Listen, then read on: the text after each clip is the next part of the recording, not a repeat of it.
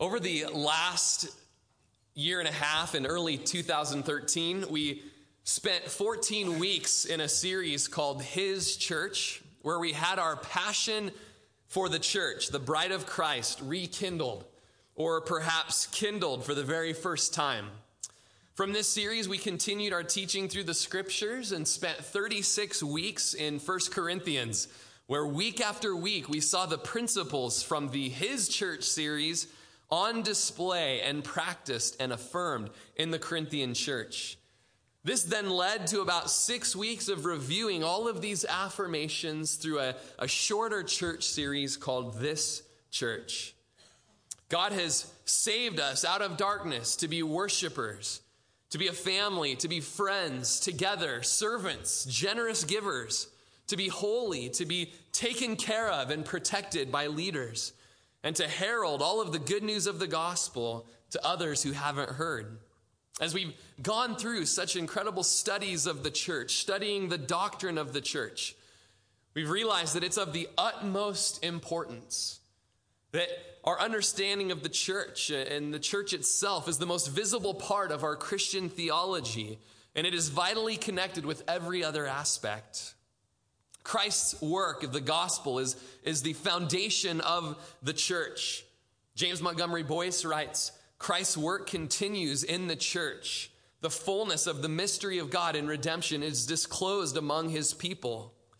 Week after week through our series, we've seen redemptive indicatives that led to moral imperatives. In other words, as we saw the gospel, we saw that there were lives that were to be lived out in light of the good news. Mark Deaver writes, the church arises only from the gospel, and a distorted church usually coincides with a distorted gospel. We show our understanding of the gospel by our involvement in a local church, and it's a gross immaturity if we think that we can maintain growth in Christ apart from an involvement with the people in a local church. Cyprian, the bishop of Carthage and a martyr in the early church, may have well said that no one can have God for his father who has not the church for his mother. Calvin would later affirm this by saying, for there is no other way to enter into this life unless the mother conceive us in her womb, give us birth, nourish us at her breast, and lastly, unless she keep us under her care and guidance, until putting off mortal flesh, we become like the angels. John Stott, a man who passed away a couple years ago, was a preacher in Scotland. He said, the church lies at the very center of the eternal purposes of God. It is not a divine afterthought. It is not an accident of history. Through our series, we looked at 8 main principles, and we focused on these things. And quickly, I want to review them before we move on with rolling out the direction that God is leading us. These 8 principles began with us looking at the church as a whole, kind of defining the church, determining whose church it is. We understood that it is Jesus's church, that it is precious, that it is valuable, that it has a purpose for worshiping God and witnessing to the world. The culture that we live in, both in secular America and also within the American church, believes that the church is just an organization, that it's man-made for the purpose of accumulating money, that it has no purpose, or that it's overly authoritative, that hypocrites within the church ruin the rest of the church. One bad apple ruins the whole bunch. Our selfish ideas, our selfish ambitions, our selfish ideology has a sinful nature that doesn't want to submit to anybody, that doesn't want to be intimately connected with other people. 1 Peter 2, 9 through 10, Peter told us that we were a chosen generation, or a chosen people, a royal priesthood, a holy nation, his own special people, so that we could proclaim the praises of him who called us out of darkness into the marvelous light. We are this special people so that we can proclaim, which is witnessing, and also that we could praise, which is worship. Whose church is this? Jesus spoke a statement in Caesarea Philippi in Matthew chapter 16, verse 18, where he told Peter that I will build my church, later on in the verse. I will build my church.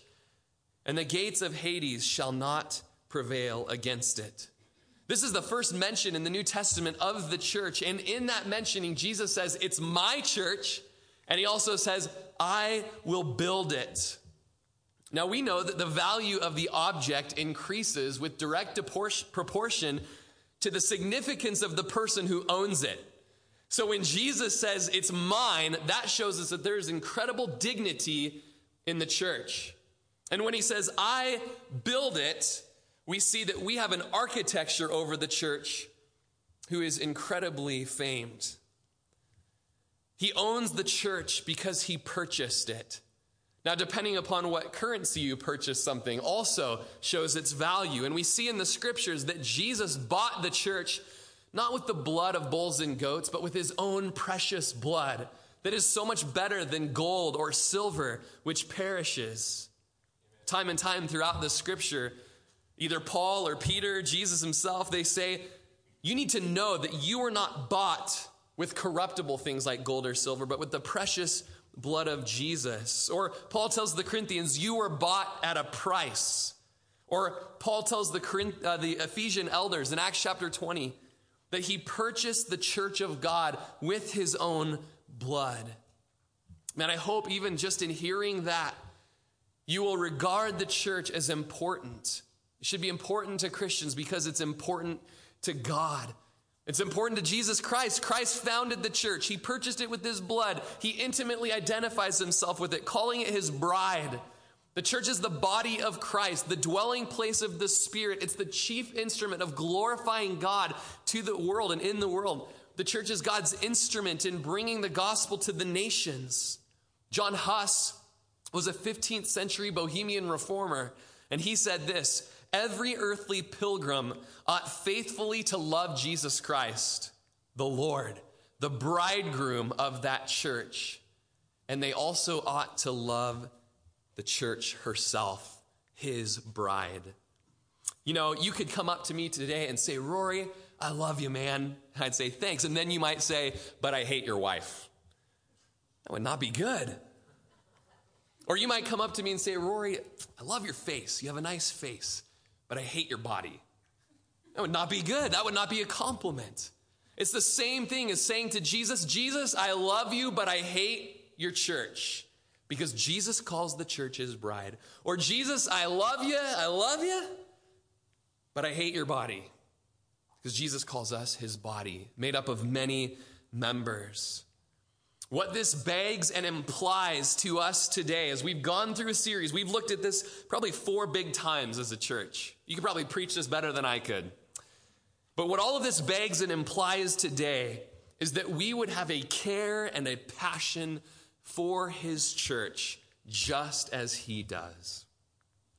He's called us into this church, into a community, that we would love and consider one another, that we would truly be our brother's keeper. Hebrews chapter 10, verses 19 through 25 preaches the gospel to us and then tells us that we need to have intentional thought and consideration towards one another in this community.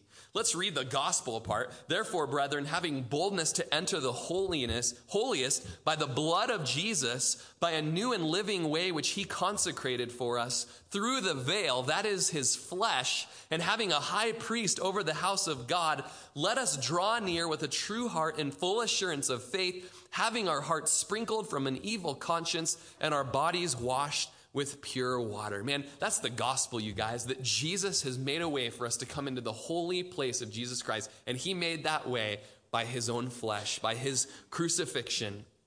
But then it goes on to say, like in verse 24, this is an imperative. This is something we must do in light of the gospel. Let us consider one another in order to stir up love and good works, not forsaking the assembling of ourselves together, as is the manner of some, but exhorting one another, and so much the more as you see the day approaching. So this way that God has made for us into the Holy of Holies, we don't just go by ourselves, we go as a community. And you see that in the book of Revelation. We're not there by ourselves before the throne of God. We're there with the whole redeemed of every people throughout history. We see that there's to be a specific consideration of one another. We see there's to be a specific gathering together of a certain group of people. We're to consider one another in this community. We see that it's the responsibility of all Christians. We see that it's something that requires intentional thought and purpose, that we would calculate how we're going to do that as we come to church on Sunday. Man, you know what? I want to be perfect. I want to be mindful of the people around me. I want to love on them. I want to pray for them. I want to encourage them if they're discouraged. I want to, correct them if there's sin. That is all part of this intentional deliberation, considering that we have for one another. The gospel is what brings this motivation. It's at both bookends of this statement, because at the end of verse 25, we see that we are to have even more of this community, more and more, as we see the day approaching. We've been created by a communal God. God has three persons within the Godhead, God the Father, God the Son, God the Holy Spirit. It shows us there's community within the Godhead. God created us to walk in the garden with him and with each other. Proverbs chapter 18 verse 1 tells us that a man who would isolate himself seeks his own desires and rages against all wise judgment. God hasn't saved us to be a lone wolf out there. God hasn't saved us to be an individual or to be isolated, just out there by ourselves somewhere. He saved us to be part of a community. If we go out to just be by ourselves, it means I'm just going to be out there so that I can do what I want. And the Bible says, you know what? That's raging against all wise judgment. Jesus went to great lengths to reconcile us together as a people. In the gospel, we who were once afar off have now been brought near by the blood of Jesus. Out of the 110 times that the word church is used in the New Testament, 90 of them are used in clear reference to a local congregation. Most of the New Testament books were written to local congregations. 3 of the others were written to individuals who'd been given specific leadership over specific local churches. Historical record, as we went through last week, a survey of the book of Acts clearly sets forth the establishment of local churches. And within those, we're to consider one another. We see that in Colossians chapter 3. We're going to hop through the chapter very quickly. Colossians 3, 1 through 5 tells us, and this is the gospel, if then you were raised with Christ, seek those things which are above, where Christ is sitting at the right hand of God. Set your mind on things above, not on the things of the earth. For you died, and your life is hidden with Christ in God. When Christ, who is our life, appears, then you also will appear with him in glory. That is the good news of the gospel. But then verse 5 begins by saying, therefore, in light of the gospel, put to death your members which are on the earth, fornication, uncleanness, passion, evil desire, covetousness, which is idolatry. As you jump down to verse 8, we see that this becomes even more a communal issue. It goes from the issues of our personal heart and then goes into the issues of community that God saved us into because of the gospel. Verse 8 tells us, but now you yourselves are to put off all these: anger, wrath, malice, blasphemy, filthy language out of your mouth. Do not lie to one another, since you've put off the old man with his deeds and have put on the new man, who is renewed in knowledge according to the image of him who created him. Therefore, verse 12, you hop down, as the elect of God, holy and beloved, put on tender mercies, kindness, humility, meekness, long-suffering, bearing with one another and forgiving one another. If anyone has a complaint against another, even as Christ forgave you, so you also must do. But above all these things, put on love, which is the bond of perfection. All of these things that spring forth from the gospel, bearing with one another, forgiving one another. If you've got a complaint, forgive them because Jesus forgave you. Above all these things, put on love. It's the bond of perfection. These things show us that we've been saved into a community. I don't have to forgive anybody if I just am by myself all the time. I don't have to bear with anybody if I'm just by myself all the time. I don't have to be merciful. I don't have to be humble and meek to other people if I'm just by myself all the time. All throughout the New Testament, there are metaphors that are given of the church that show a plurality of people involved. We're called the flock. A flock is not just one sheep. I don't know what you call just one sheep, but it's not a flock. Jesus calls us the flock and tells us that he is the shepherd. We are called a body with many members. We're one body with many members individually. And Jesus Christ is the head of that body. Jesus says that he is the vine and we are the branches. Not branch. I am the vine and there was one branch of all eternity. Jesus tells us that we're part of a family. Peter tells us we're part of a family. Paul tells us we're part of a family. Brothers and sisters, that we're a people, Peter told us in 1 Peter chapter 2. We're told that we're the bride of Christ. And in Revelation chapter 19, when you see the marriage supper of the Lamb, you see that the bride of Christ isn't one bride, isn't one person, it's one bride made up of many people. And she has prepared herself for the marriage supper of the Lamb. Peter tells us that we are a temple made up of living stones. And Charles Jefferson wrote that the living stones have not abiding life unless built into the walls of a growing temple. In Ephesians chapter 5, verses 18 through 21, after just this incredible 3 chapters of the gospel being preached, we're told in chapter 5 of Ephesians, verse 18, that we're not to be drunk with wine, in which is dissipation, but we are to be filled with the Spirit. And then he goes on for the rest of the book to show us what being filled with the Spirit looks like. He says, if you're filled with the Spirit, essentially, you will be speaking to one another in psalms and hymns and spiritual songs, singing and making melody in your heart to the Lord giving thanks always for all things to God the Father in the name of our Lord Jesus Christ. If you're filled with the Spirit, verse 21 says that you'll be submitting to one another in the fear of God. And then he goes on to show that wives will voluntarily submit to their husbands as to the Lord.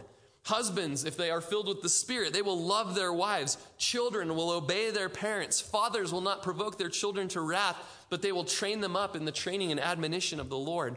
Employers will not treat their employees cruelly, but kindly. And employees will serve their employers faithfully. The culture that we live in doesn't believe that to submit to one another has life. The culture that we're living in tells us to only love those who love you.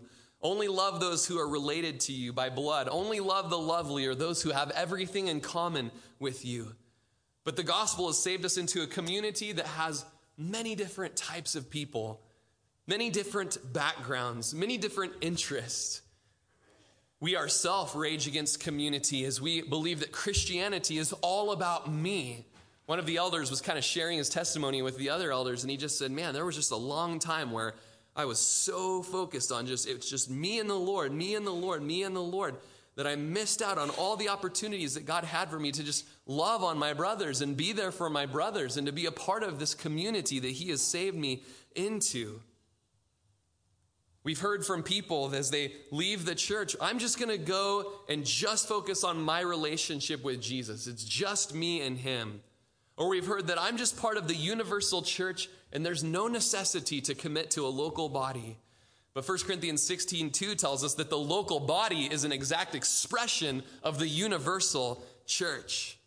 Dietrich Bonhoeffer, who was martyred just about a month before the World War II ended, he was martyred by the Nazis. In his book, Life Together, he talks about the glory and the privilege of knowing other Christians. And he says, therefore, let him who until now has had the privilege of living a common Christian life with other Christians praise God's grace from the bottom of his heart. Let him thank God on his knees and declare, it is grace, grace, nothing but grace, that we are allowed to live in community with Christian brothers. What does such an idea of community from the scripture beg and imply? That there ought to be a regular togetherness with a distinct, defined group of believers.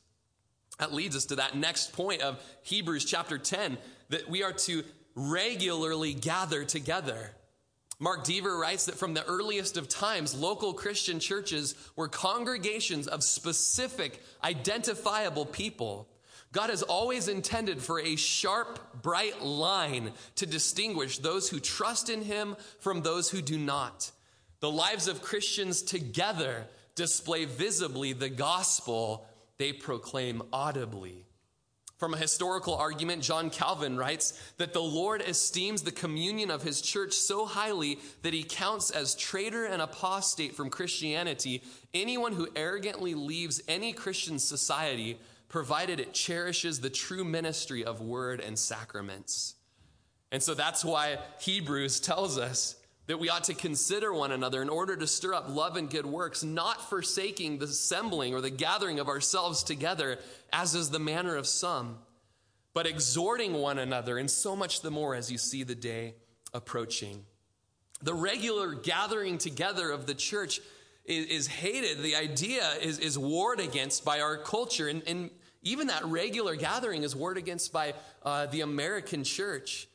Our culture says that regular gathering is too much. You need time for yourself. One of our elders was telling about how his own family has told him, you know what, you sure seem to go to church a lot, perhaps too much.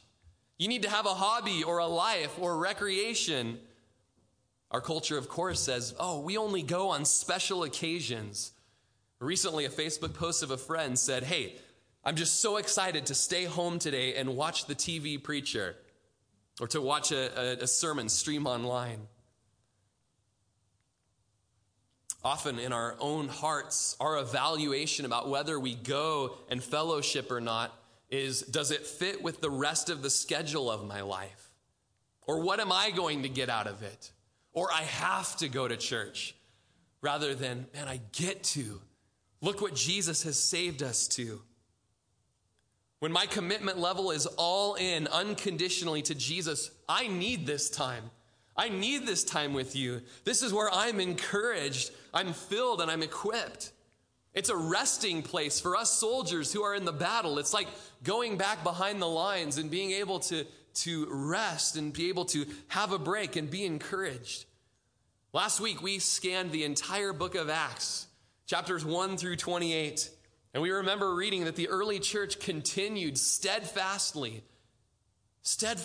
in very important things, of which consisted of fellowship, being in house to house together, regularly gathering. Historically, we see this was always the case of the early church. The non-Christian Roman official Pliny wrote to the emperor Trajan about the year 112, and he referred to the fact that Christians met regularly before daybreak on an appointed day. The Didache, which is an early 2nd century document, exhorted Christians on the Lord's day assemble. Justin Martyr, writing in the middle of the 2nd century, described a common assembly on the first day of each week, in which Christians came together for reading, scripture, preaching, prayer, and collecting an offering. Hippolytus in the early 3rd century referred to God's people assembling each Lord's day. Erickson's theology book writes, Christianity is a corporate matter, and the Christian life can be fully realized only in relationship to others. The most fundamental duty Christians have in relationship to the congregation is the duty regularly to attend gatherings of the congregation. As we looked at last week in Acts chapter 2, we see that the Lord added to the church daily those who were being saved. And John Stott writes in his book, The Living Church, he didn't add them to the church without saving them, nor did he save them without adding them to the church. Salvation and church membership went together, and they still do. John Piper writes, there must be a regular assembling. A group of people who only come together once a year could not rightly be called a local church, because there are essential activities of the church which lose their meaning when not done corporately. So, kind of moving along on this track, as we're gathered together, we see there's to be a use and a stewardship of our spiritual gifts. 1 Peter chapter 4 verse 10 says, as each one has received a gift, minister it to one another as good stewards of the manifold grace of God. We've learned through our series that if you're a born-again Christian, that God has given you at least one spiritual gift. It's called a manifestation of the Spirit. And he wants you to know what it is so that you can be used to build up and edify the church and to encourage others and to display Christ to this world. Paul told the Corinthians concerning spiritual gifts, brethren, I don't want you to be ignorant. I don't want you to ignore spiritual gifts. The manifestation of the Spirit has been given to each one for the profit of all. Ephesians chapter 4, verses 13 through 16 really encompasses almost every part of these 8 parts that we've looked through during the church series. It's actually Ephesians 4:11 is I'll start. I don't have 11 in my notes here, but it says And he himself gave some to be apostles, some prophets, some evangelists, and some pastors and teachers, for the equipping of the saints, for the work of ministry, for the edifying of the body of Christ, till we all come to the unity of the faith and of the knowledge of the Son of God, to a perfect man, to the measure of the stature of the fullness of Christ, that we should no longer be children tossed to and fro and carried about by every wind of doctrine, by the trickery of men and the cunning craftiness of deceitful plotting, but speaking the truth in love may grow up in all things into him who is the head, Christ, from whom the whole body, joined and knit together by what every joint supplies, according to the effective working by which every part does its share, causes growth of the body for the edifying of itself in love. So the leaders of the church have been given so that there could be equipping, so that everybody can have their part and do the work of the ministry. And that ministry will continue until we all come to the unity of the faith. We would become perfect men and women. We will attain to the stature of the fullness of Christ, the measure of the stature of the fullness of Christ. We will become sound doctrinally within the church and not be like children who are tossed to and fro with every wind of doctrine. We'll speak the truth in love to one another. We'll grow up together into the head, Christ Jesus. And each one of us is part of the body, joined and knit together with ligaments and sinews. And every joint, every part, every member does its share. Everybody supplies. And everybody is a part of this building of the rest of the body up in love.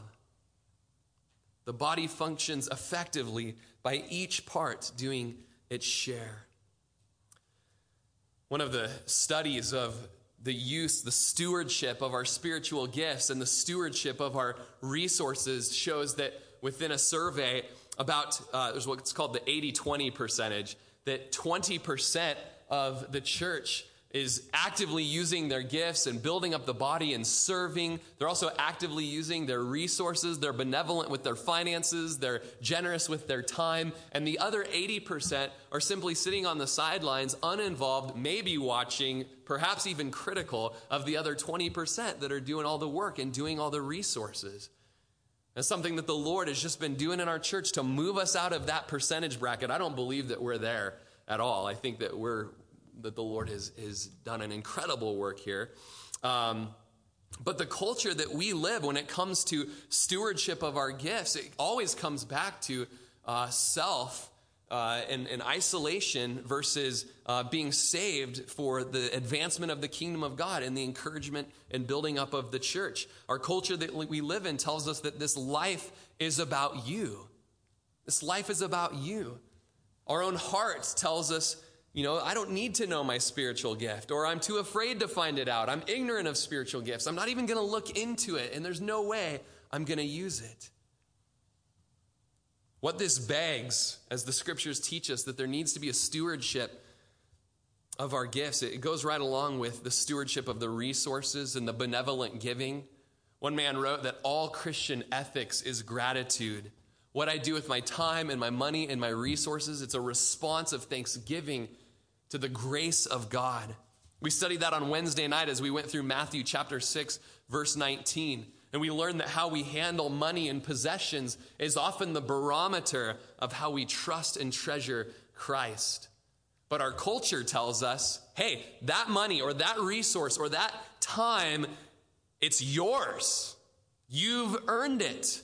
Create storehouses. And if you don't store it all up for yourself, you're foolish. But Jesus actually speaks against that. In Luke chapter 12, he says, if you're just living for yourself and storing it up for yourself and not being rich towards God, you're a fool. And as he speaks the parable, he says, your soul will be required of you. We think our resources are to benefit me and build up my kingdom and give me comfort and luxury and to make my name great in this world. In the scriptures, we see people giving according to their ability, and beyond their ability, they are freely willing. We see them giving with thanksgiving to the greatest giver of all in response to the greatest gift of all, Jesus Christ.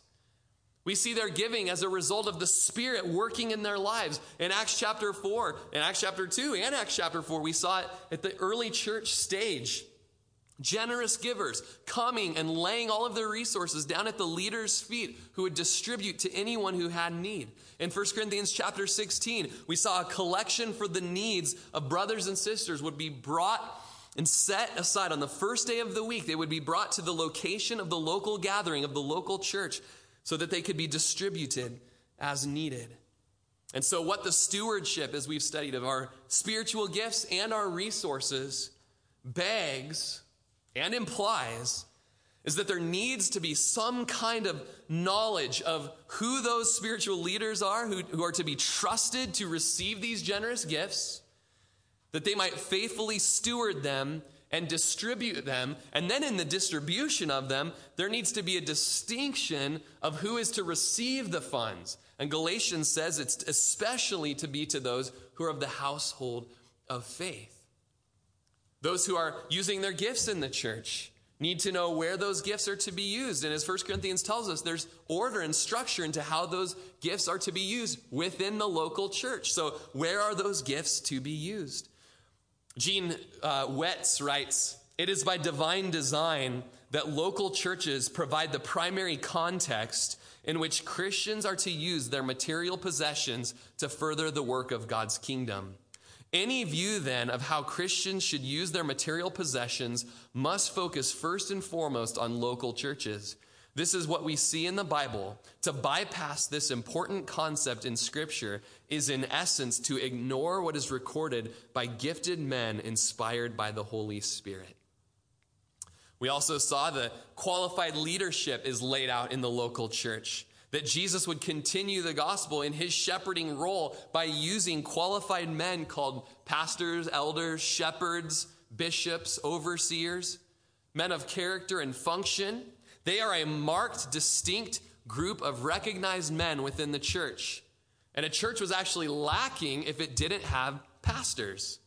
1 Peter chapter 5, verses 1 through 5 is an incredible exhortation for pastors to shepherd the flock that is among them, to serve as overseers. We've learned that gives a pastor a specific role that he's accountable for, and how he tends and feeds and protects and cares for and lays his life down for the flock. We see that he's accountable to the chief shepherd. We see the Holy Spirit in Acts chapter 20, verse 17. Paul called for the elders of the church. There was some distinct group of guys that he called out of Ephesus. And then he said, the Holy Spirit has made you overseers of a specific group. And they were to shepherd that flock that was purchased with his blood. They were to protect doctrine as savage wolves were going to come among them and deceive. Not only did the shepherds have a specific, distinct group that they were accountable to watch over and tend and feed and protect and teach, but those that were being tended and taught and protected were accountable to be in voluntary submission to those leaders. In 1 Thessalonians 5, verse 12, very strong exhortation to a church in Thessalonica. "We urge you, brethren, to recognize those who labor among you and who are over you in the Lord, and admonish you, and to esteem them very highly in love for their work's sake." These words, like over you and admonish you, there's a sign of definitive and authoritative leadership. Peter tells us that's not a dictatorial leadership. That's not ruling with a rod of iron. But Peter tells those shepherds that you are to lay your life down in service leadership. You are to lead by example. 1 Timothy chapter 5, verse 17, Timothy is told, "Let the elders who rule well be counted worthy of double honor, especially those who labor in the word and doctrine." Hebrews 13:17 tells the Hebrew believers, "Obey those who rule over you and be submissive, for they watch out for your souls as those who must give an account. Let them do so with joy and not with grief, for that would be unprofitable for you." And so we see that those who are in leadership, they are going to give an account before the Lord. That is something that leaders tremble at the thought of, that one day they'll stand before Jesus and give an account for how they shepherded a certain flock. And so who does the flock know they're supposed to obey? Is it everybody? Is it the TV preacher that talks to them through the TV waves?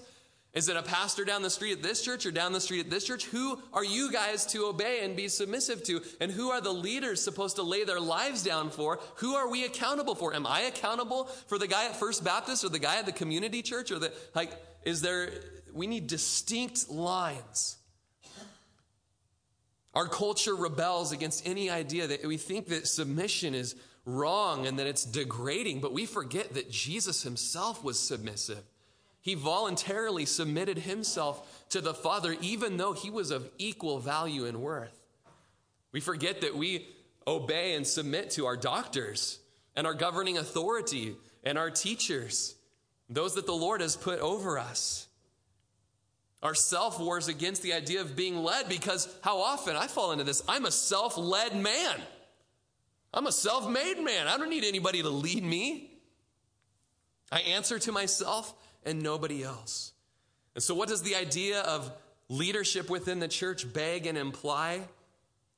It begs for a defined local body with defined local leadership, so that the leaders can know who they are to tend and teach and serve, because they will give an account to the chief shepherd in regard to those sheep.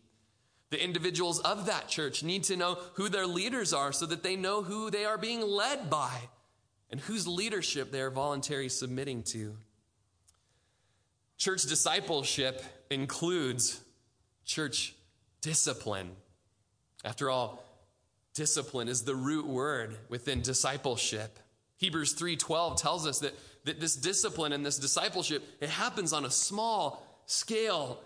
And it can go, if unrepented of, if sin is unrepented of, it can go to a large scale. But most often discipline occurs informally and privately, just living life together, speaking truth to each other.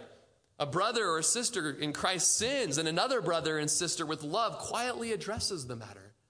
We see that in Hebrews 3:12. Beware, brethren, lest there be in any of you an evil heart of unbelief in departing from the living God. But exhort one another daily while it is called today, lest any of you be hardened through the deceitfulness of sin. Discipleship and discipline exists because people, including Christians, are prone to self-deception. The book of Hebrews is all about that. Don't be deceived. We often use the phrase around here that in our discipleship, we check one another's blind spots. We speak things and exhort each other in ways that maybe we haven't seen it that way if we were just to go by our own objections. The book of Hebrews tells us that discipline is a very loving thing. And all throughout chapter 12, the word son is used to describe church discipline. That the Father loves his Son, so he disciplines him. It's because of love. It's not pleasant. It never seems pleasant. But afterwards, it yields peaceable fruits of righteousness. Being loved shows that, being disciplined shows that you are loved and that you are not illegitimate, that you are in fact a son. And so that we can be partakers with one another in holiness. And yet our culture regularly tells us that any form of discipline is unloving. It's judgmental. Judge not, don't judge me. That discipline is only unpleasant. Or we think that discipline is only excommunication. Oh yeah, that church, they do church discipline, so they just boot people out of the church all the time. That is not church discipline. Church discipline starts very small, loving, and 90% of the time, we're just, oh man, I received that encouragement into my life. I received that exhortation. Guys, believe it or not, I get corrected all the time.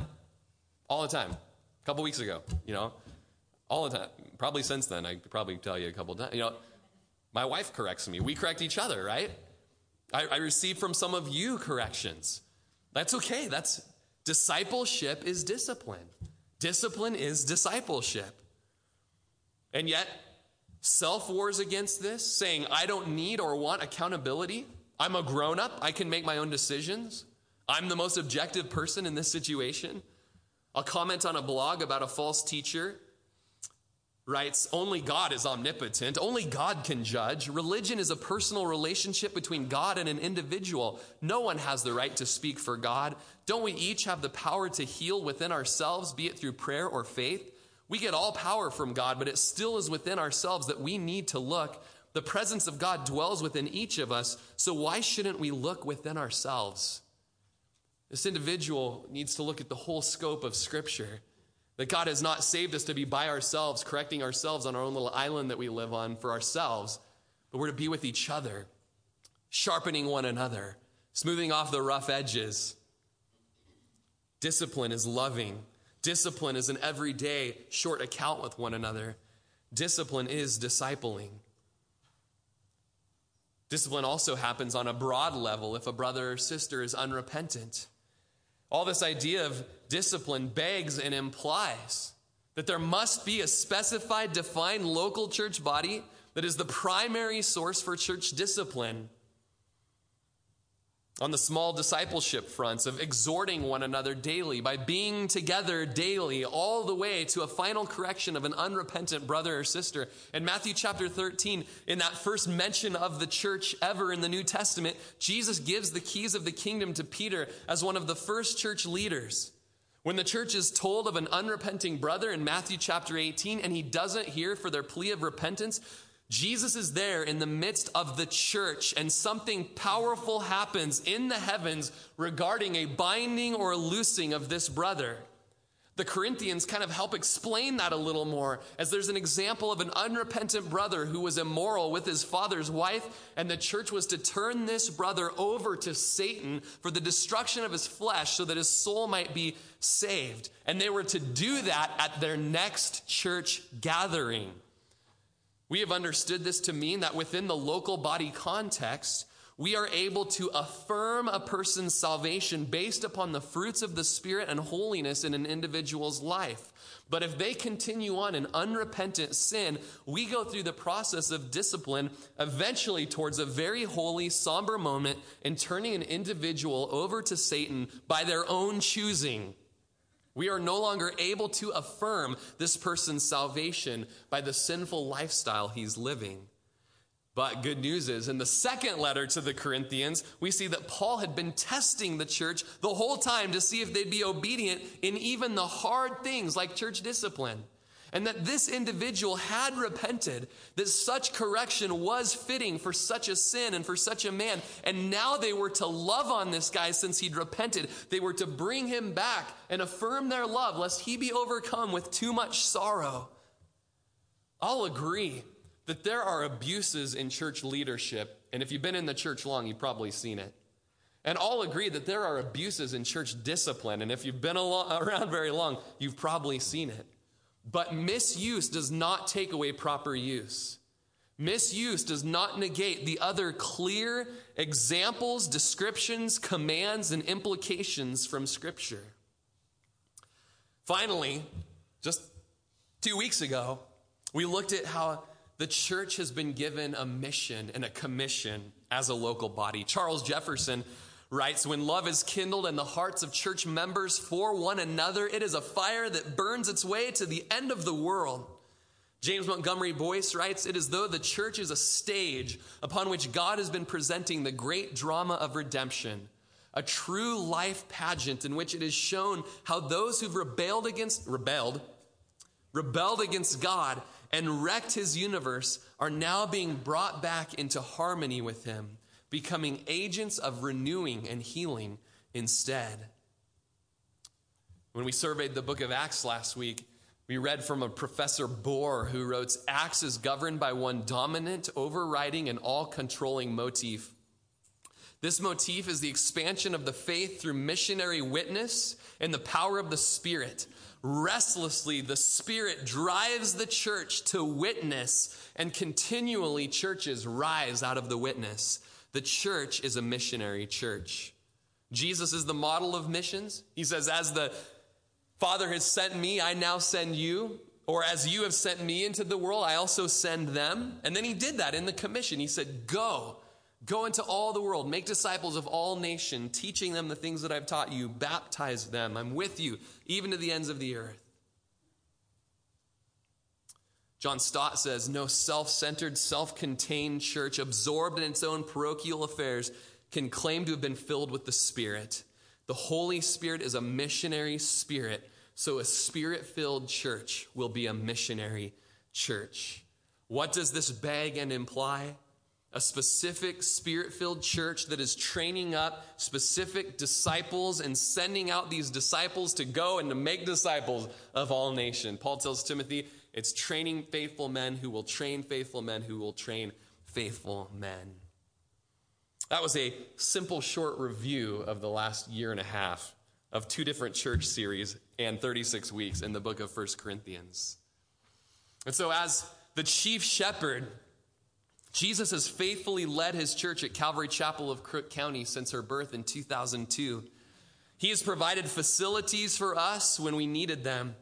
And when Pastor Ryan felt led to leave Prineville to Fort Collins, the Lord was faithful to bring a replacement lead pastor in 2009. He has actively directed what midweek services, home groups, and discipleship programs would look like.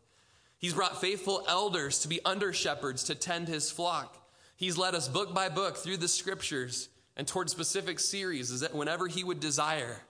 For 5 years, the Pulse prayer meeting has interceded that God would make our church a praying church.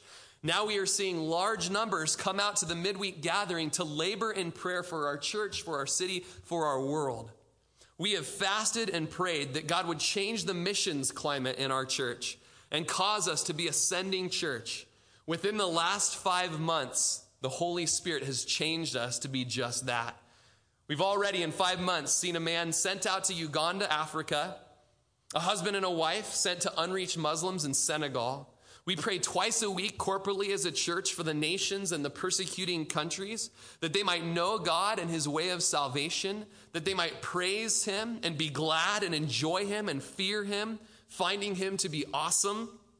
We see the mission culture change as we're sending out 30 people to Nepal, where 10 people will pour themselves out ministering the gospel to the poor, hurting, and entrapped in Kathmandu, while another 20 trek for many days up into the remote, unreached villages of the Himalayas, where they will share the gospel and the love of Jesus to those who've never even heard his name before. Through this church series, the Holy Spirit has led us to define why we exist and why we are justified to even be here as a church through the vision statement. The vision statement reads, "We exist to make disciples in our city and of all nations who are sent out to proclaim and embody the gospel of Jesus Christ for the glory of God." The Holy Spirit has helped us to articulate how we will go through that with the mission statement.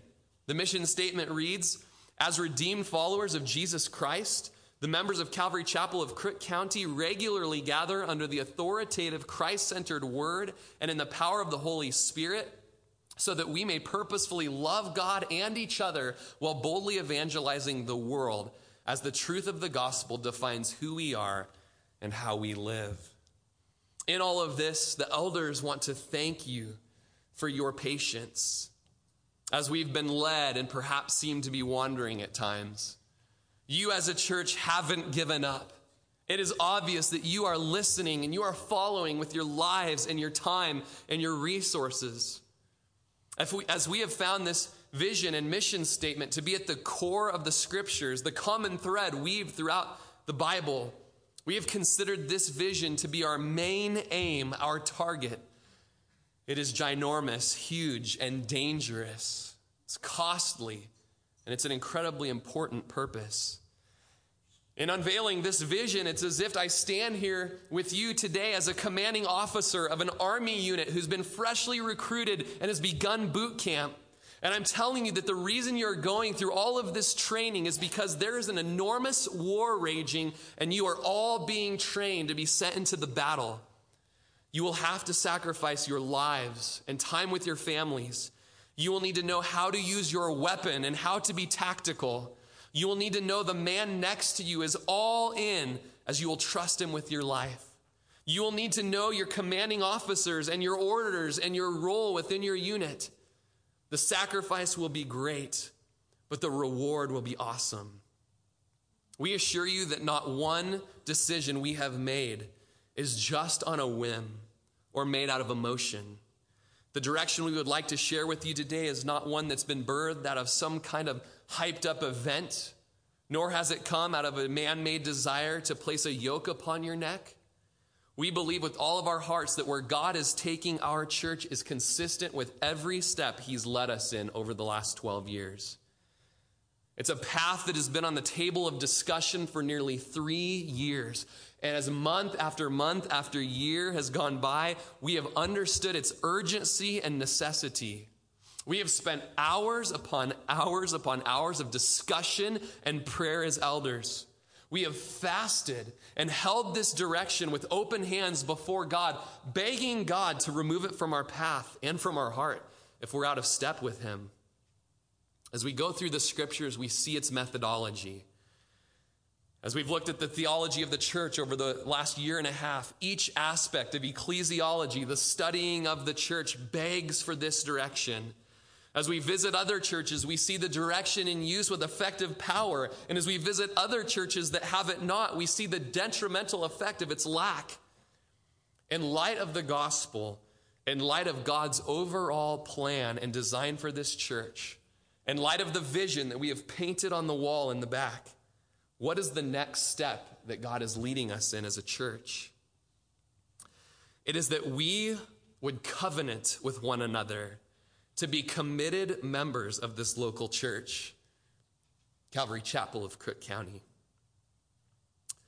We present before you today what we call covenant membership. The Calvary of Chapel of Crook County covenant membership is birthed out of our love for you, for this church body, for its individual members, whom we hope will experience the fullness of joy that is found in the presence of the Lord. The primary purpose for this covenant membership is to clarify the biblical obligations and expectations for both the elders of the church and the individual members of this church. What is a covenant? Webster's tells us that it's a written agreement or promise, usually under seal between two or more parties, especially for the performance of some action. What we see on the wall, what the action is. We see in the scriptures a number of examples of covenants, some between God and man, where God has bound himself to fulfill both sides of the agreement. Other covenants are solely between men and men or men and women, including the marriage covenant, where both sides are reciprocally bound to adhere to the obligation. The covenant membership is essentially an agreement that tells everybody here who's in. It's saying, I'm in, and we're all in this together, arm in arm. I'm in, and I'm willing to be taught and admonished by you. I'm in, and I'm willing to lay down my life with you to accomplish this purpose. If it were a battle, we've been dropped into enemy territory, we are in the trenches together, and we can look at the man in the foxhole next to us and say, are you in? I know you are. I can trust you with my life. It's saying that I'm willing to trust and to help others who've also laid down their lives. This is our commitment level. Today is essentially a DTR, a define the relationship. We've all had those awkward moments, where we've had, all right, so are we friends or is there something more serious going on? Do you love me? That's essentially today. Today, in this season of our church, we are saying, I am done with the dating period. I am done flirting with you, Calvary Chapel of Crook County and the people in it, and I am ready to get married. It's saying, I want you to know I consider myself to be a part of this faith family. Covenant membership is saying, I believe in the truth of the doctrine laid out in the scriptures, and I will walk in submission to the leaders here. I welcome the correction from the Lord, from everyone here. I am laying down my selfish worldly rights, and I will now walk in submission, mutual submission to each one of you here. If I stray, I want you and the shepherds to come after me. If I am hurting or in need, I expect you to come and to tend to me as I will to you. I will use my spiritual gifts to edify this church. I will give benevolently of my resources for the work of the ministry that happens here and for the needs of the saints here. This is my church. I am committed. I am a member of this body. I am a sheep in this flock. This is my faith family. This is my home.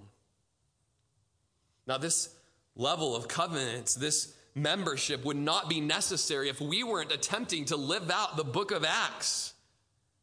And if this is the vision statement of the local church, we ask, how are we to accomplish this vision? How do we accomplish our mission? And covenant membership is the method that we feel God has led to us based on what he shows us in Scripture, maybe not by what is specifically commanded in Scripture, but certainly by what is implied all throughout. We are to be built up into a specific body of people. And because this is the vision, we have seen that it is against our culture, both secularly and the American church culture. We've seen that it is against what is inside of me in my natural wants. And we see that it is hard. You wouldn't need to be a committed part of this local body if it was the direction that all of our culture was going, if it was the deepest desire of our hearts, and if it was an easy thing. One professor of theology remarked, an inactive church member is a contradiction in terms. If we do not cherish the church and view membership as a great privilege, we need to question if we are truly part of the church. We cannot expect to meet the church triumphant in glory if we are not militant on earth. Freelance or non-participatory Christianity negates the entire concept of the church as a corporate witness of redeemed fellowship. Early on in church history, in Acts chapter 4, verses 32, clear through midway of chapter 5, we see the multitude of the people that were gathering, the believers. They were all together. They were of one heart, one soul. Neither did anybody say that any of the things he possessed was his own, but they had all things in common. Chapter 4 of Acts says that great grace was upon them all, nor was there anyone among them who lacked. For all who were possessors of lands or houses sold them and brought the proceeds of the things that were sold. They laid them at the apostles' feet, and they distributed to anyone as they had need. An incredible revival happening within the church. There's distinctions being set. There's things being said. There's a local body being formed there. There are blessings that we're all receiving. I'm giving to you. You're giving to me. There's gospel-shaped community taking place. But within that group, there was some people who were pretenders. There were people who were there just for the good parts of it. There were people who were there, but they were not all in. And in this early baby form of the church, the Holy Spirit calls them out. Ananias and Sapphira, why are you lying to the Holy Spirit? Why are you testing me? And he kills them. Because that is how serious being all in is. And he sets the example from the very early times of the church. And later on in chapter 5, we see so great fear came upon the church and upon all who heard these things. And believers were increasingly added to the Lord, multitudes of both men and women. In this stage of our church's history, God is doing incredibly big things. And the Holy Spirit is leading us to say, who is in? And let the pretenders be marked. Let those who aren't all in say it so they can know, so that we can know. For those who are struggling, that this is a man-made thing and that you don't need this, we just want you to know today that Jesus nor us are putting a heavy yoke on you, but he is calling us to a purpose. We take comfort in Matthew 11:28, when Jesus says, come to me, all you who are laboring and who are heavy laden, and I will give you rest. Take my yoke upon you and learn from me, for I am gentle and lowly in heart, and you will find rest for your souls. For my yoke is easy and my burden is light. None of us in and of ourselves have the strength or motivation to do this. If anything, the elders are bringing upon themselves much more of a workload. But we have been moved by the scriptures, by the gospel, and by the power of the Holy Spirit. And we trust that you will be as well. At this stage, we ask you not to worry about how this is all going to look and how this is going to happen. We ask you to trust him. And in humility, the elders plead with you to give the Lord a chance in this. And to trust that the appointed elders who've been appointed by the Holy Spirit are being led by the word of God. We have for you today on our church website a sample draft, and we also have in the foyer paper copies of it. A sample draft of a nearly completed covenant statement. It's been made available for you today so that you can read through it with your family, so that you can pray through it, so that you can search the scriptures. We encourage you to have your Bible with you as you look through these things to test it, see if these things are so.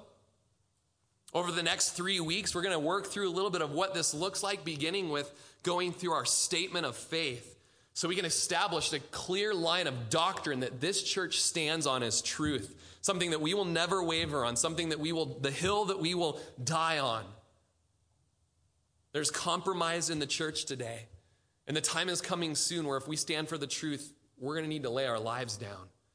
We need to know, well, what are those things? What are things that we can say, hey, no big deal? Or things that we'll say, you can go ahead and kill me because I'm not going against it.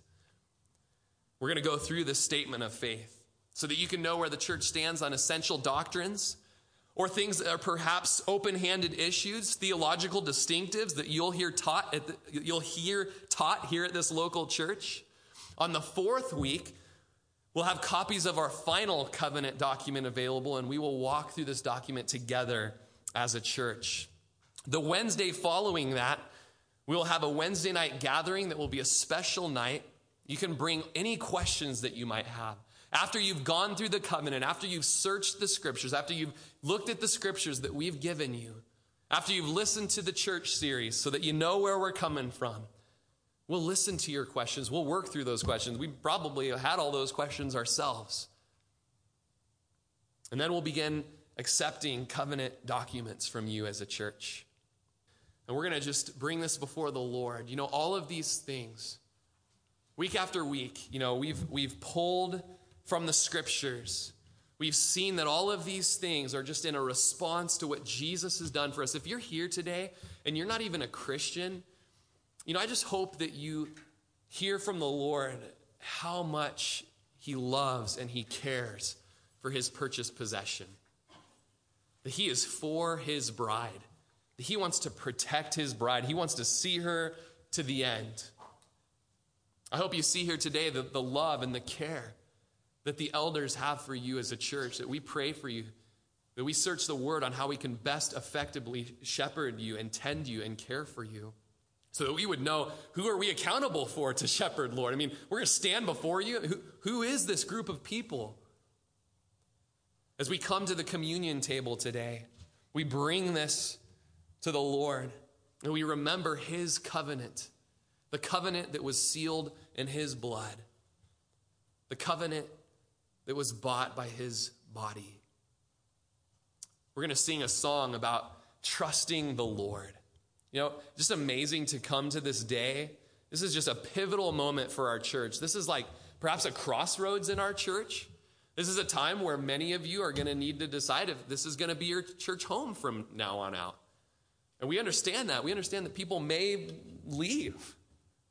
But we are so confident this is where the Lord is leading. We just trust the Lord. We trust you, Lord. We've fasted. Fasted this week a couple different times over this Sunday. We trust the Lord. We pray that you'd trust the Lord too.